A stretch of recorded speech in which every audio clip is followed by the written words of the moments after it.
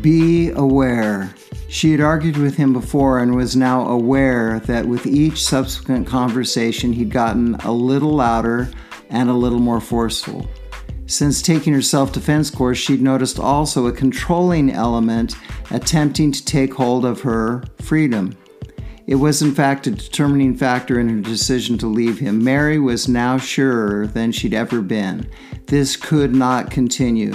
She would never abandon her core beliefs and values. Max valued no more. Mary, a Christian, now prayed daily for him, and most recently had prayed for strength to leave. As if on cue, Mary's awareness was at a heightened level, as was Max's shouting. Max reached out with his large forearms and powerful grip to grab her and shove her up against the refrigerator. She'd done this before in her training sessions, however, recalling it later, she just acted instinctively. Stepping back as Max drove forward, offline and deflecting his powerful hands before they could take hold of her, not only propelled his motion forward, it also gave her the opening she needed as she bolted out the door.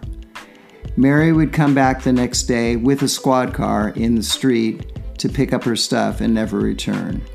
When I talk to people leaving for a trip, whether out of state or out of country, among my last words to them is always, be aware. This word's roots are obviously tied in English to beware, and is one of the most important self-defense and life defense techniques we employ. The world is not getting kinder, gentler, or safer. In life or life defense, consider that to the degree you are aware will be the degree of your safety and life. Whether you're talking in online social situations on the street or listening to political agendas and narratives, be aware. Is the person or message getting louder, more aggressive, or controlling? If so, it may be time to step offline and get out, opt out, or get to safety. When? Now. Why?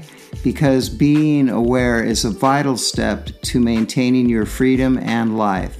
Be aware or beware of anything or anyone who might take life from you. My name is Alan Hughes with Life Defense. Train with you soon.